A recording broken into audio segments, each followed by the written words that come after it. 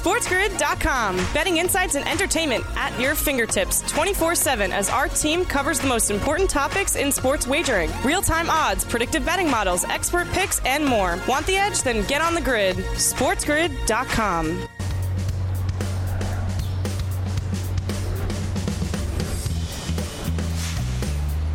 Hello everyone and welcome into the morning after here on Sports Grid. I'm Davis Maddock. No Ben Stevens with you guys here today or tomorrow. You're going to be locked in with me. We've got lots to talk about. Of course, Major League Baseball is nearing its trade deadline, hot stove season. The Los Angeles Angels say they're not trading Shohei Ohtani.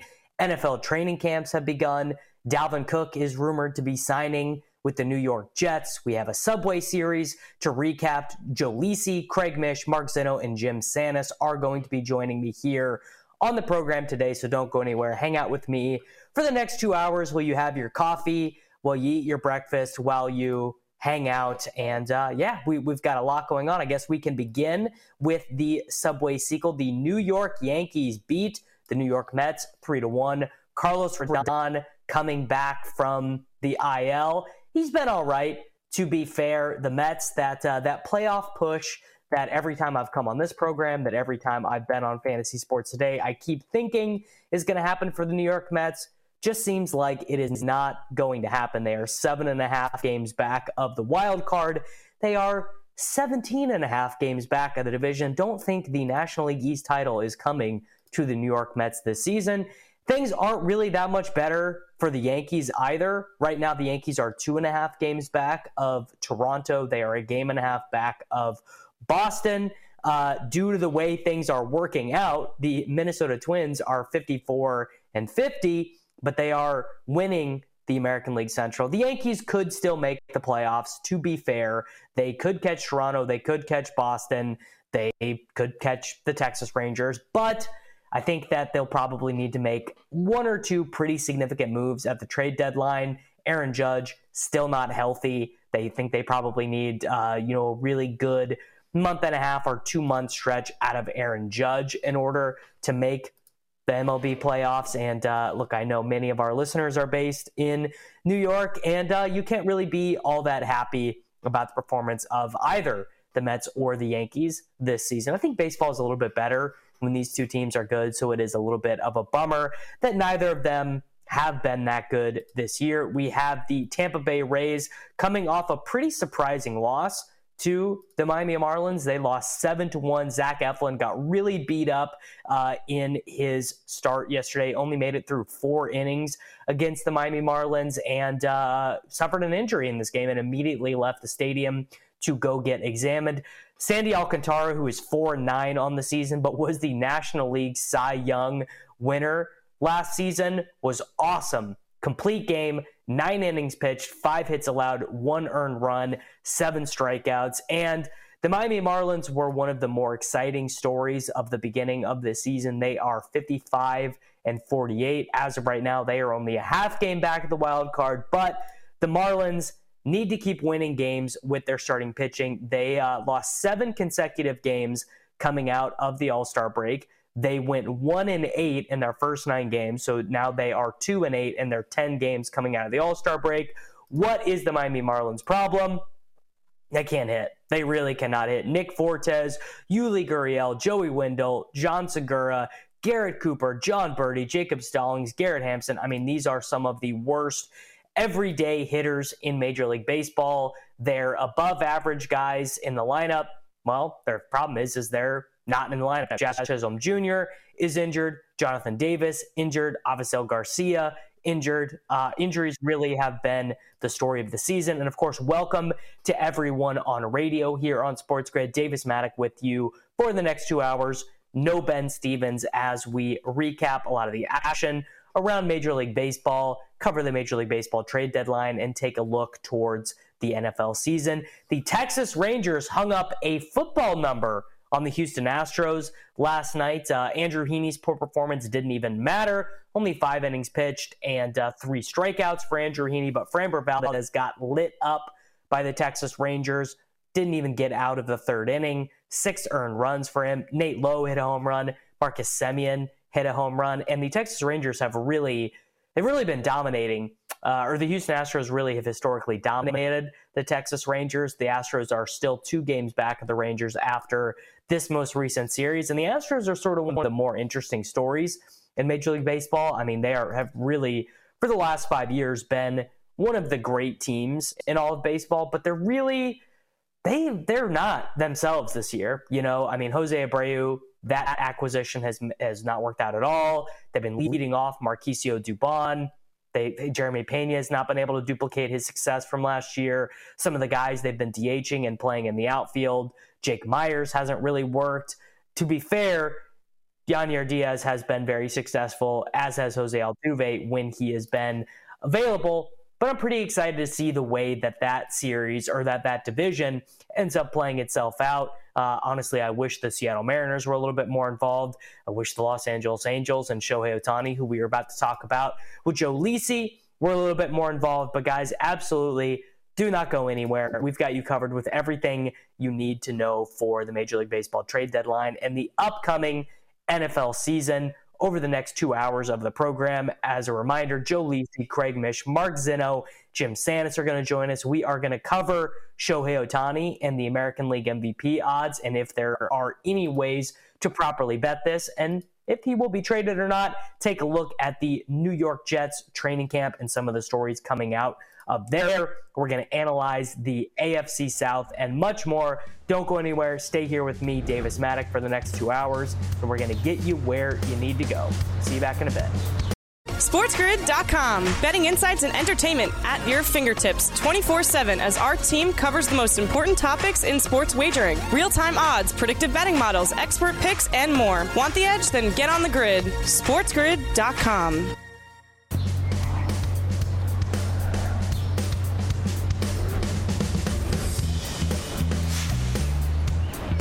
Hello, everyone, and welcome back to the morning after here on Sports Grid. Davis Maddock with you. No Ben Stevens today. He is going to be back with you guys next week. We got a lighter slate in Major League Baseball today. The Angels and the Tigers are going to be playing a doubleheader. They got washed out last night. Shohei Ohtani and Michael Lorenzen are taking the mound in the morning game. The Angels, as they should be, pretty heavy favorites here, minus 154 on the money line, a total of 8. Now, Shohei Ohtani on the mound, it is always a little bit of an adventure, certainly more of an adventure than it is with him hitting. He really has sort of struggled. I mean, struggled is definitely relative, right? He still is one of the better pitchers in the American League, but, his ERA is a little bit higher than you'd want it to be. It's a 3.71 compared to it being 2.3 last season, where he finished second place in the MVP voting, which, by the way, I do think history is going to look back on that very unkindly. He's all the way up to minus 1,450 to win the American League MVP, 40-1 to win the Cy Young, which is sort of interesting because he really is the best strikeout pitcher in the American League. Now, he doesn't lead the American League in strikeouts, but his K per 9 is the best of anyone. He also, you would not think this, but he has also allowed the least hits per 9.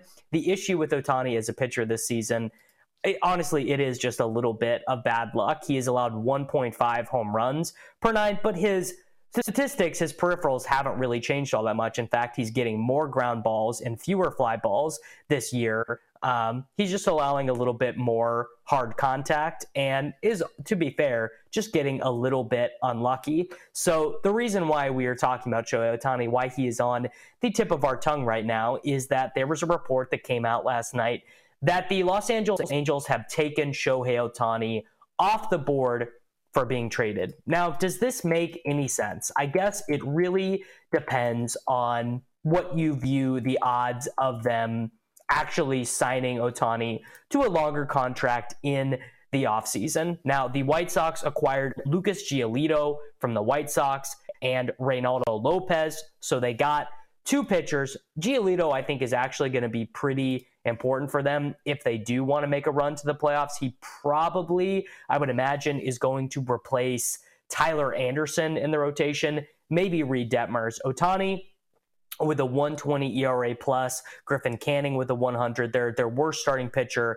has been Tyler Anderson. Jaime Barria has not been very good either. Maybe they'll get Jose Suarez back at some point.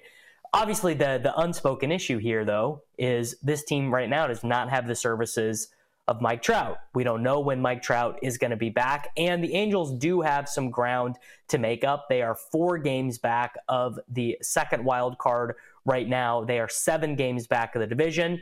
Can they make a run?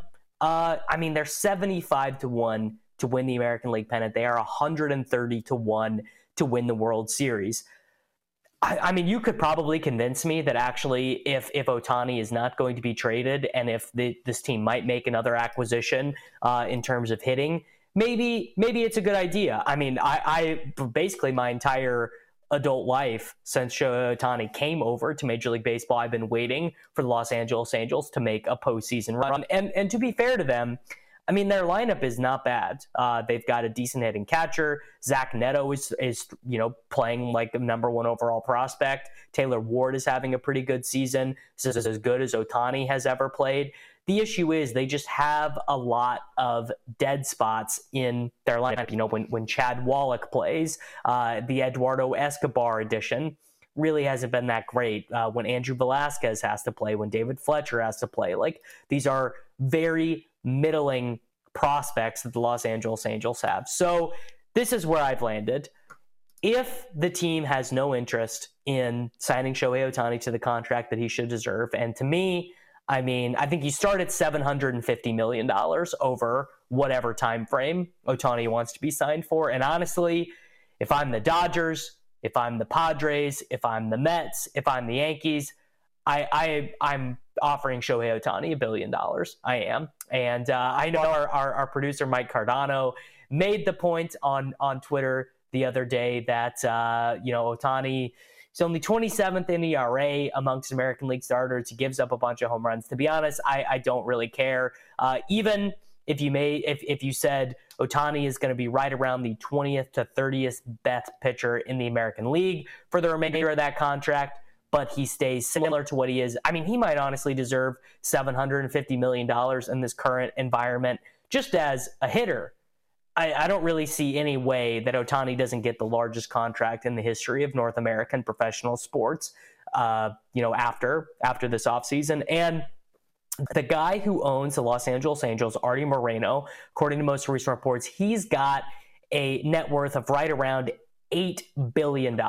So do you give Shohei Ohtani roughly 1/8 of your, obviously it doesn't all come in one lump sum, and there are sponsorships and he can always sell the team and things like that. But I do think it's harder for a singular man or a singular entity who owns a team to give Shohei Ohtani the contract he would deserve compared to these other organizations that are, the Yankees are a business in and of themselves. The Dodgers are owned by a conglomerate that basically has, unlimited capital. So I think you got to trade him. I really do think you have to trade him. I think it would be a mistake if you don't, because this is their one opportunity to get back the money they've paid him, get back the money they spent on his posting fee, all of that stuff. I don't really see a scenario where it's intelligent to keep Ohtani this year and then not pay him the contract. Now, if they're already in contract negotiations, if there's already a direct line from the Angels front office to Ohtani's agent, then sure, whatever. Keep him, make a run for the playoffs. Maybe Mike Trout will be back before you think he is. But it does seem, I love the idea of them buying, right? The Angels buying, just because I want the Angels. Imagine Shohei Ohtani starting game 1 of the World Series. That's the coolest storyline for baseball. But I don't know if it makes the most business sense. So we got game 1 there. Patrick Sandoval and Matt Manning are going to start the game 2 for the Angels and the Tigers this afternoon. We have the Mets, desperately trying to stay ahead of the Washington Nationals. They are minus 196 on the money line. Honest, if you had told Mets fans at the beginning of the season that they would only be 4 games ahead of the Washington Nationals on July 27th, they just straight up would not have believed you. I kind of like the New York Mets run line here. I like backing Kodai Senga when he pitches. I really like his pitch mix. And the Mets pitchers have sort of done their job. It's really been the hitters who have not we have a team that is absolutely desperate to sell the remaining guys they have. The St. Louis Cardinals, who are sitting at 46-57, one game ahead of the Pittsburgh Pirates. They're playing tonight against Chicago Cubs. Justin Steele remains one of the most difficult guys to bet against in all of baseball because his spread between his fielding, independent pitching, and his ERA remains about 0.75 runs apart. He keeps giving up these fly balls, but he doesn't get punished. I do like the St. Louis Cardinals tonight. Might be Miles Mikolas's last ever start for the Cardinals. And then wrapping it up tonight, we've got Dylan Cease taking the mound against the Cleveland Guardians. The White Sox waving the white flag, trading away Reynaldo Lopez and Lucas Giolito. I'm glad for Lucas Giolito to maybe try and get to pitch in some meaningful games this season, but a relatively small baseball slate we have tonight. Only 4 games whenever the makeup game for the Angels happens: Nationals, Mets, Cubs, Cardinals, and Guardians, White Sox. And as such, we are going to get into a bunch of football here on the program. We're going to talk a little bit about the Women's World Cup, NFL futures market. Craig Mish is going to join me in a little bit. We're going to get back to baseball with Craig, but a lot of football here on the program, so hope that you guys are locked in to that. Going to go ahead and run into break here real quick. Joe Lisi is going to be with me when we get back. It's smarter to be on the grid. See you back in a few moments. SportsGrid.com. Betting insights and entertainment at your fingertips 24/7 as our team covers the most important topics in sports wagering. Real-time odds, predictive betting models, expert picks, and more. Want the edge? Then get on the grid. SportsGrid.com.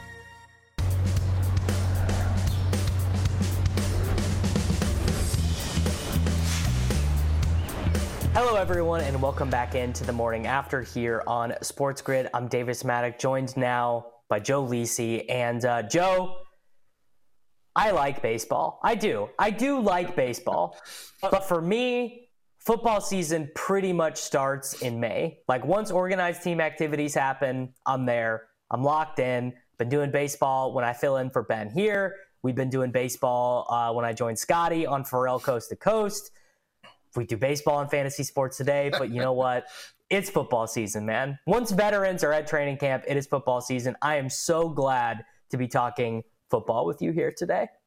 Oh, this is what it's all about, Davis. I think the first time that you and I are working together here on the grid, which is amazing. But yeah, we love football, right? It starts with the NFL draft, and now it carries in to NFL training camps, a bunch of news and notes. We saw what happened over the past weekend in terms of the running back Zoom call that led to Saquon Barkley getting his deal, and what's on the horizon, right? This is what it's all about. This is where teams prepare for championship runs.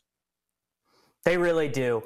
So, speaking of championship runs, the New York Jets were able to sign Aaron Rodgers to a renegotiated contract. Sort of interesting. He had nearly $110 million guaranteed on his Green Bay deal. So he restructured his contract, 2 years, $75 million guaranteed. It sounds like, I can't believe this is what's happening, but it sounds like, Joe, that he renegotiated his deal so that they could sign, I mean, probably multiple guys, but definitely Dalvin Cook right now is in New York taking a meeting with the New York Jets. So it sort of sounds like, one, they know they needed to renegotiate because they want to be able to sign all these veterans who are going to come ring chase in New York, especially next season if they're good this year. But it does sound like signing Dalvin Cook was the impetus for this renegotiation. Yeah, I mean, it's amazing. It's almost like the Tom Brady effect in New England when he had that Super Bowl run, right? Never the highest paid quarterback, always took pay cuts for the benefit of the team. And when you look at this offense right now and you add a potential playmaker in Dalvin Cook that had 4 straight 1,000-yard seasons and 4.5 yards per carry, I mean, he is a legitimate playmaker. Breece Hall got hurt, obviously, last year in his rookie season. Now potentially to have Cook and Breece Hall, that's exactly what he had in Green Bay with Aaron Jones and A.J. Dillon, right? So you're solidifying the offense. You're giving him more weapons to compete in a very competitive AFC East. But I have to be honest with you, Davis, I don't know if all of this leads to potentially a playoff appearance. Have we taken a look at this schedule right now for the New York Jets? It is brutal to start the year. Buffalo, Kansas City, Philadelphia, the Patriots, and the New York Giants to start in their first 5 games. I'll say it first. They have a potential to be 0-5 rather than 4-1 in the month of September and October. Okay, I was hoping you would go this way because I didn't know if you were a Jets guy. I didn't know if you were a Giants guy. I don't know. So when I come on, I know my old producer Brett Levy was a Jets guy, so he would take some of the Jets hatred a little personally. I got to be honest. I really do not see it with this team. Their division is so tough. People like the Bills are way better than them. Honestly, I think the Dolphins are better than them. People focus so much on the Tua stuff. Will he be healthy? Will he not be healthy? The guy's one hard hit away from retiring. Their defense is nasty. Their offense is full of just guys who are super fast. And their coach, I think, is a genius. And I think the Jets coaching staff. I think they're good. I think that head coach come over from San Francisco. I think Robert Saleh is a really good defensive coach. Why are you hiring Nathaniel Hackett? I mean, I think maybe that part has gone a little bit under discussed. Nathaniel Hackett, we saw Urban Meyer with the Jacksonville Jaguars, and I thought, well, that's the worst coach of all time. No one will ever be worse than the year that Urban Meyer coached the Jacksonville Jaguars. And this is how you know he's bad. Coaches never say anything bad about each other, right? It's like a fraternity. It's a brotherhood. They never badmouth each other. Sean Payton, yesterday at Denver Broncos training camp, said that the 2022 Broncos were the worst coach team he has ever seen. They never badmouth. Why are we letting Nathaniel Hackett be in charge of this offense? I am not optimistic about this Jets team. And I also, by the way, Joe, I thought it was very stupid of them to trade away Elijah Moore for nothing so that Aaron Rodgers could play with his buddy, Alan Lazard, Randall Cobb. I do not see it with the New York Jets. I really don't. No, I'm with you. And it's amazing that Sean Payton came out and said that because they also had Vic Fangio there a couple of seasons prior to Nate Hackett, right? So it really is amazing in terms of that comment. But I'm with you. Elijah Moore, I think, is going to put up some numbers with Deshaun Watson in Cleveland. I think he's a slot player, still one of the most speediest guys in terms of the SEC when he played. And more importantly, now when you look at on the team with Amari Cooper. So here's the problem for the New York Jets. Everything's all well and good right now. It's prior to the season. How does Aaron Rodgers and how do those young playmakers react when adversity hits? And adversity could hit very early in the season. And how do they respond? Is it going to be Aaron Rodgers throwing the rest of the team under the bus? Never Aaron's fault. I think people forget that his performance in the last regular season game last year cost the Green Bay Packers a playoff appearance. So, again, only time will tell, but I'm with you. I'm selling the Jets under the win total, and I'm selling them in terms of a no to not make the playoffs this year.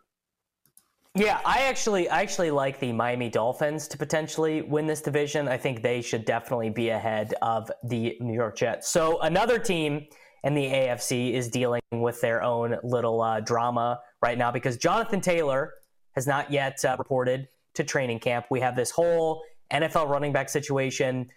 Josh Jacobs is not at camp. There was the running back Zoom call with Henry and McCaffrey and all these guys, which, by the way, I want to make this point before I read this tweet by Jim Irsay, which is that you can, on one hand, acknowledge the truth that running backs do not matter as much in today's game as they used to, right?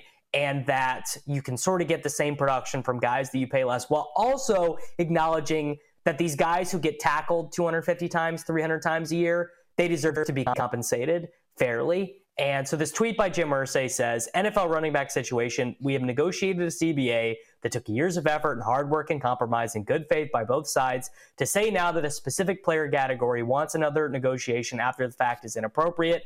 Some agents are selling bad faith, to which Jonathan Taylor's agent says sort of what we are all thinking, which is that bad faith is not paying your top offensive player. It's truly a both sides, there are good people on both sides here. But I think there's something to like a specific running back pay fixture, right? Because it really does not seem fair for these guys to just get hit this often and then be paid less than, the Miami Heat's ninth guy, basically.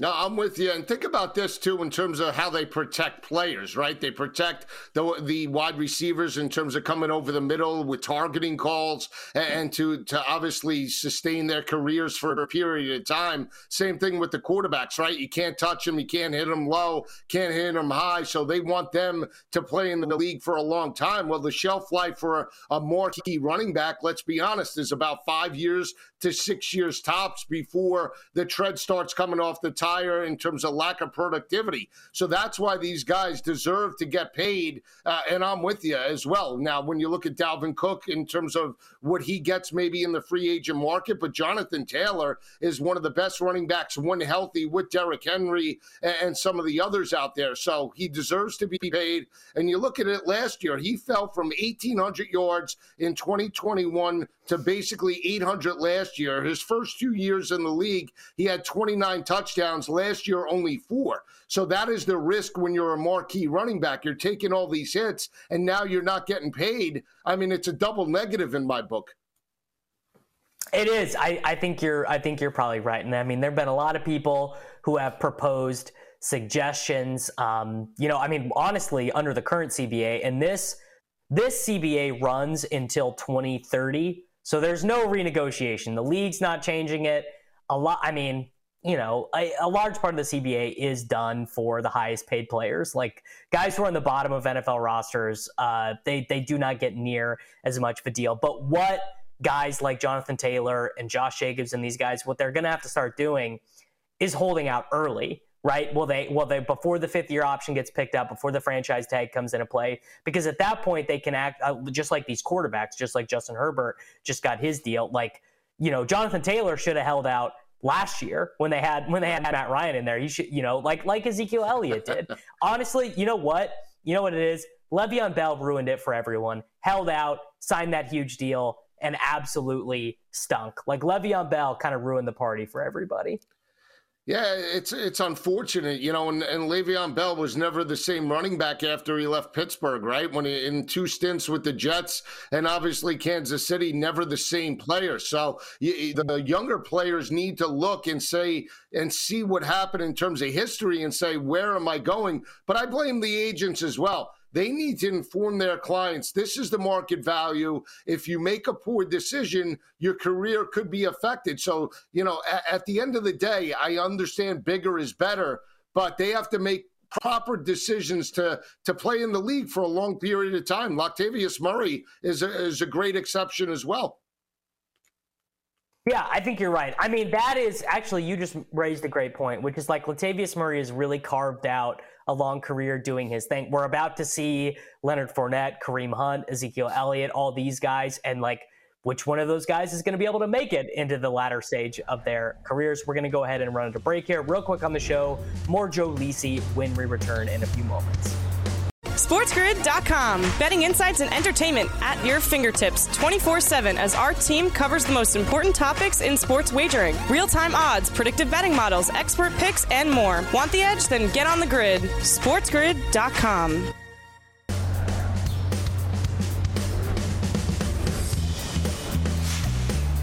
All right, everyone, welcome back to the morning after here on Sports Grid. I'm Davis Maddock, joined by Joe Lisi. We're going to take a look at the NFL futures markets.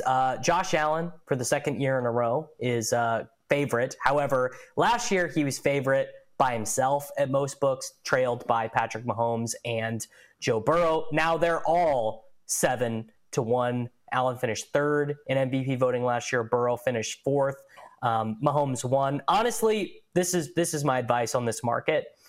You gotta wait on Mahomes. You don't bet it in the preseason. There will be a stretch. I've done this every year for the last 4 years. I've gotten a number better than 10-1 on Mahomes every year the last 4 years. Now, Rodgers is second when he won in 2021.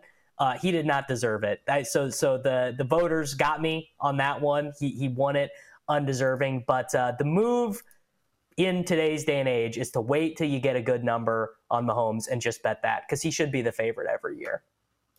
He should be, right? And the only thing I would say in terms of a negative would be potentially the hangover effect about winning back-to-back Super Bowls. But he's going to put up dynamic numbers this year as well.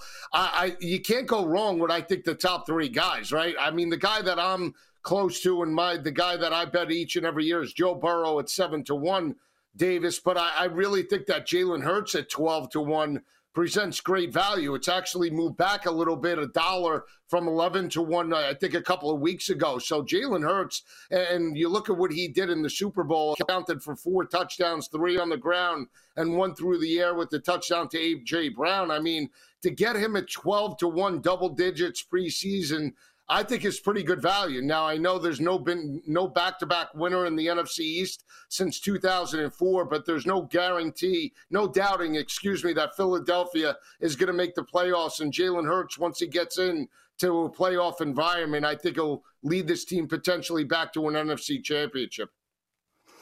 So I think the best value bet for NFL MVP, it's got to be Lamar Jackson at 15-1. I mean, I think ideally you'd like it a little bit deeper than that, but we're talking about a guy who has won MVP before, and he's got a new offensive coordinator. Everything that Todd Monken is saying at Baltimore Ravens training camp, it's got me jazzed up. You know, he's talking about playing fast. They're going to play 4 wide receivers. They finally, after so long, have remade this receiver room, right? No more Chris Moore. Devin Duvernay is going to be like Devin Duvernay played the most snaps as wide receiver for the Ravens last year. He's going to go back into a role he's way better suited for, running jet sweep. He's going to be Mecole Hardman basically for the Ravens. So they have Bateman back. They draft Zay Flowers in the first round. Odell, for whatever he's available for, I think he'll be fine. I think a sneaky signing they made, and this is very, no one wants to admit this, but Nelson Agholor is like a professional NFL wide receiver. Is he good? Is he A.J. Brown? Is he Stephon Diggs? No, of course not. But here, this is a trivia for you. Nelson Agholor, the last 4 seasons, more receptions, more yards, more touchdowns than Odell Beckham Jr. I bet no one had that on their bingo card, but it is true. I think the Ravens are going to be awesome on offense this year. Well, yeah, I mean, that's sort of the type of scheme that he ran at Louisville, right? More of a spread type of offense, 5 wide, and just chuck it all over the yard. The quarterback to wide receiver relationship has to be there, but you're right. When Duvernay is your most snapped wide receiver, he wasn't even the most snapped wide receiver at Texas when he played back for the Longhorns. That's the most intriguing aspect. How do you get a guy, and this is your best playmaker in your offense? But I like what they added. Zay Flowers is a do-it-your-all, Tyreek Hill type of wide receiver, a smooth route runner, catches the football at its highest point, steps up in big games. So he's going to be an added addition. And Rashad Bateman, as long as he's healthy, can be very productive. And then you sprinkle in OBJ. As long as Lamar Jackson's healthy, they're going to put up numbers. So at 15-1, I like the look. I tell you, I'll stay in the conference and stay in the division. I think, and again, Deshaun Watson, to me, I think has the potential to put up a lot of yards in this offense this year. I know they're predicated, obviously, with the rushing attack of Nick Chubb, but getting him at 25-1, I think he could break out in a big way, be over 4,000 yards this season in terms of just dynamic season after he got the kinks out in year number 1 after coming back. Yeah. So the concern I have with Watson is honestly, it's not even that much about his ability. It's that stadium. Yep. They play like 3 or 4 games a year because it's right next. I mean, this is very inside baseball, but they play right next to a lake. And the way the stadium is built, it basically creates like a wind tunnel where it just makes it super hard to throw the ball. It happened in 3 of the games that Watson played last year. Remember that?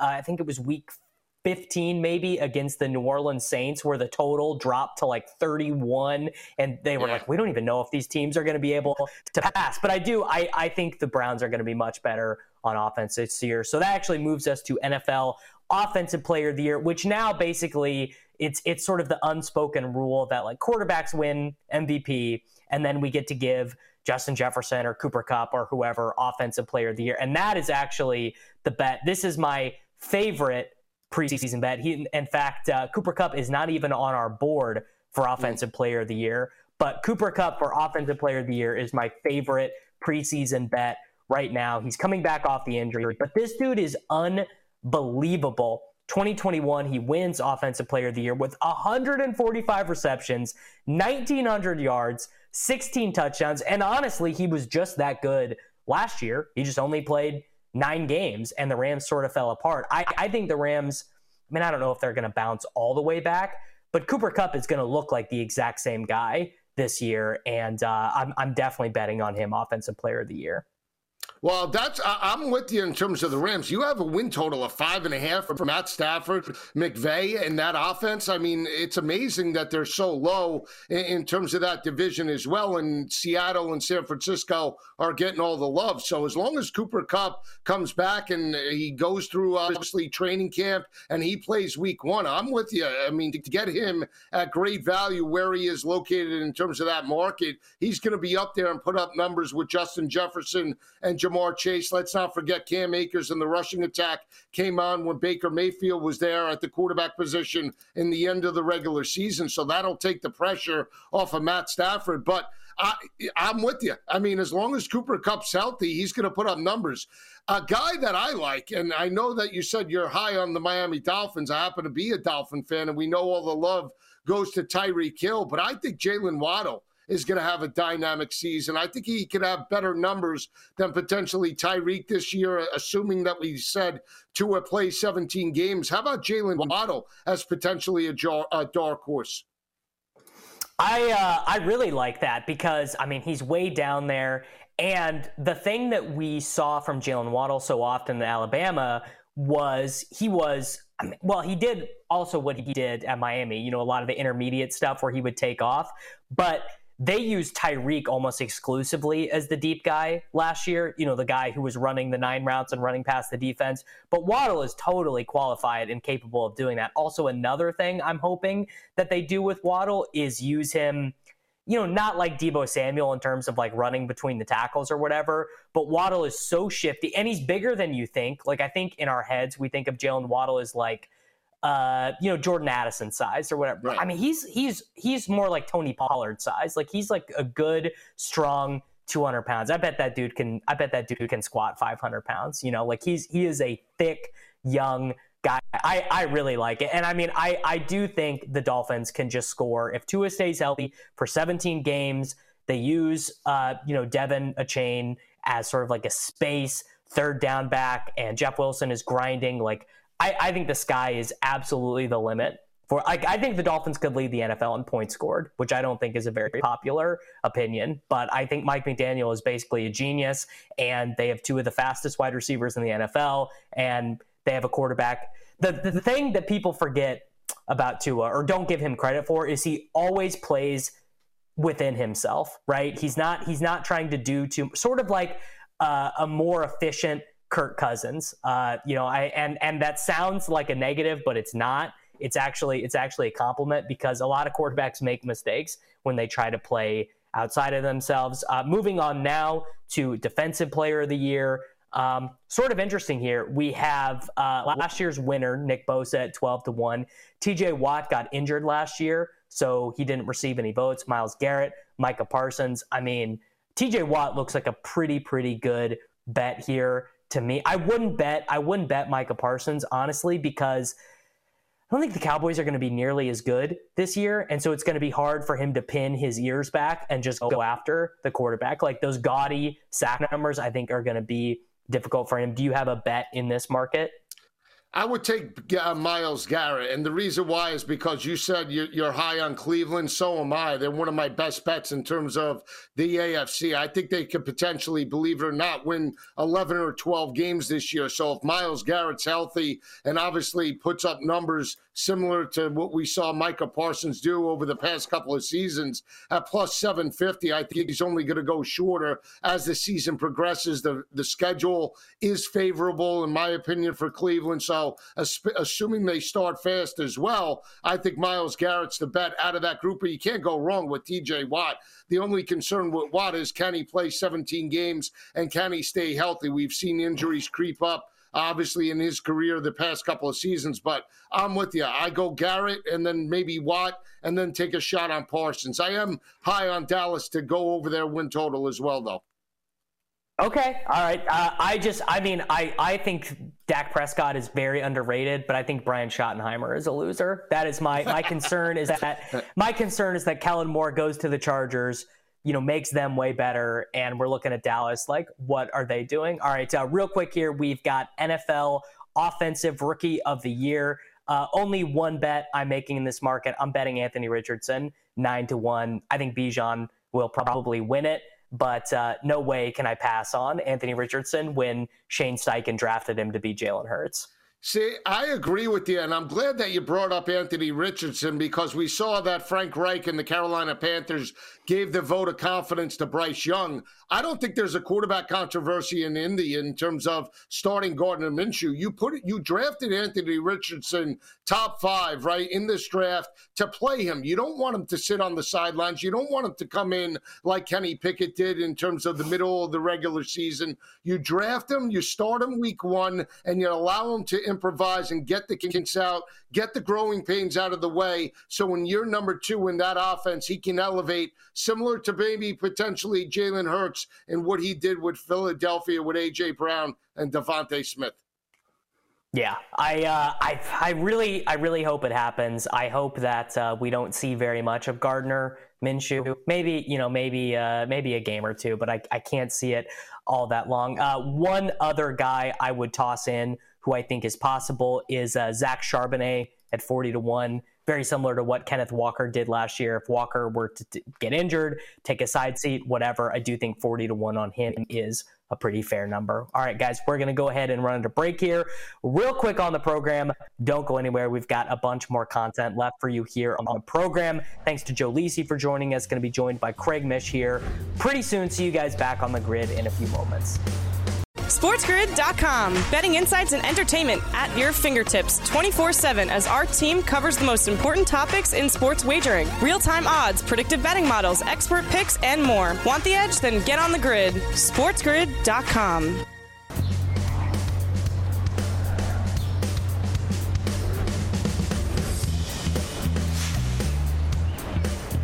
Hello, everyone, and welcome back to the morning after here on Sports Grid. Wrapping up hour 1. Need to remind you guys to download our new app. Yep, that's right. Sports Grid has an app. We've just launched it. You can download it on the Google Play Store or the Apple App Store. You can scan the little QR code there on your screen or just search Sports Grid. It's pretty awesome. You can catch up on anything that you missed throughout the day. You can create personalized feeds for the leads that you like. So baseball fan, you got baseball in there. Maybe you don't like basketball. Leave it out. Doesn't matter. They're always working on things on the back end, adding new stuff to it. You can dive into previews for every matchup. The function that I use it for most is you can search through all of our projections, line movements. You can monitor injuries, everything else you need to make a bet. Then when the games are live, you'll be able to see the latest odds, scores, and stats. It really is the perfect complement to all of the insights that are available on sportsgrid.com, just in a nice, neat little app. So you can download that in the Apple App Store. And we're going to do a little bit of guess the odds with the American League pennant. So right now, the Rays are favored, followed by the Rangers, Astros, Orioles, and Blue Jays. I'm going way out on a limb. I think the Baltimore Orioles, that's right, those Baltimore Orioles, I think they're going to make 2 really big moves at the deadline. Now, I think Lucas Giolito, by the way, from the Chicago White Sox, would have been a pretty nice freaking addition for the Baltimore Orioles. So they got beat to the punch there by the Los Angeles Angels. But I've also said this, and I still believe this, the team that should trade for Shohei Ohtani is the Baltimore Orioles. They have 4 players under contract in 2024, one of those being Chris Davis. Yeah, that's right, that Chris Davis. So they've got all these prospects to trade away. They have a very small payroll in the future. I think that they should be the team that trades for Shohei Ohtani. Are they going to do it? Probably not, but I think that is the direction that they should go. So I'm going to guess that the Baltimore Orioles are 3-1 and that they are favored to win the American League at the end of the regular season. Going to run to break here real quick on the program. Craig Mish joining me here in just a few moments. Don't go anywhere. Hang out with me for the next hour.